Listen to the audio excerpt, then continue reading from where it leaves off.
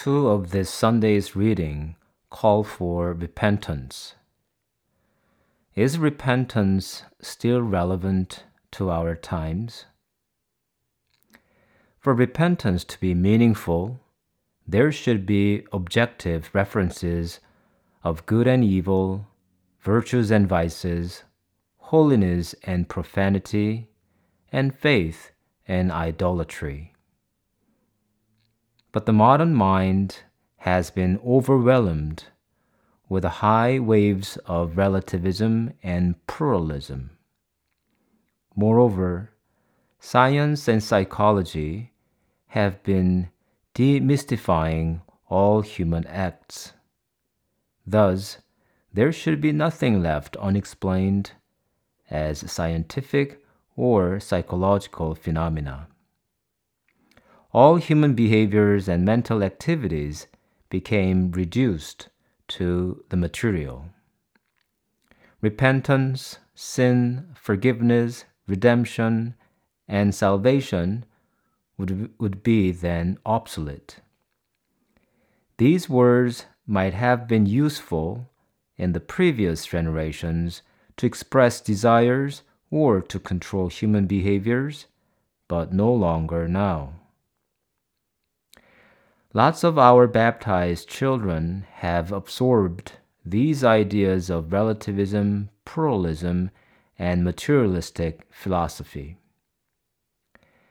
Our world teaches that nobody is wrong and everybody is right. For them, repentance doesn't make much sense at all. The world promotes the idea that man does not have a limit. It tells each to be his own God. Many good Catholic parents and grandparents wonder how our children became like this. We wonder where these ideas originated and how they spread. These ideas are nothing new at all. When we read the first few chapters of the book of Genesis, we find all of them there. The snake whispered to Eve to be one's own God. From the very beginning of man, Satan has been lying to humanity that we would be all fine even if we would chase after our desires forever. But we still need answers to why this wave is so high in our times and our children no longer believe in the gospel or the church.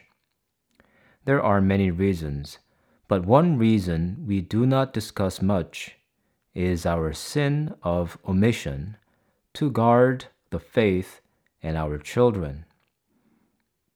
Many clergies have closed their eyes to those living in sinful situations. We keep quiet when we find irregularities in marriages and families. Priests, stop asking questions. Parents, don't take pains to remind their children of sins. We became too compliant, lenient, and permissive. We have been ignoring our duties to guard those under our responsibilities. Many of Satan's lies have weakened our faith in the teachings of Christ and the Church. The material success of modern civilization desensitized our conscience. We became overconfident with ourselves. Many Christians no longer fear God. Perhaps we are overconfident with God's mercy.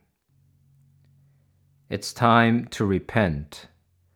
We should look into our sinfulness first. But repentance should not intimidate us.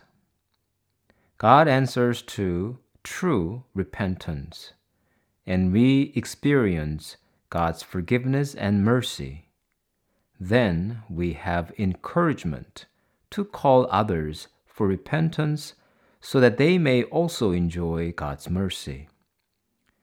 We cannot turn blind eye to our beloved ones falling and remaining in sins. All comes down to this reality. We will face terrible consequences unless we repent, either here on earth or after this world, or both.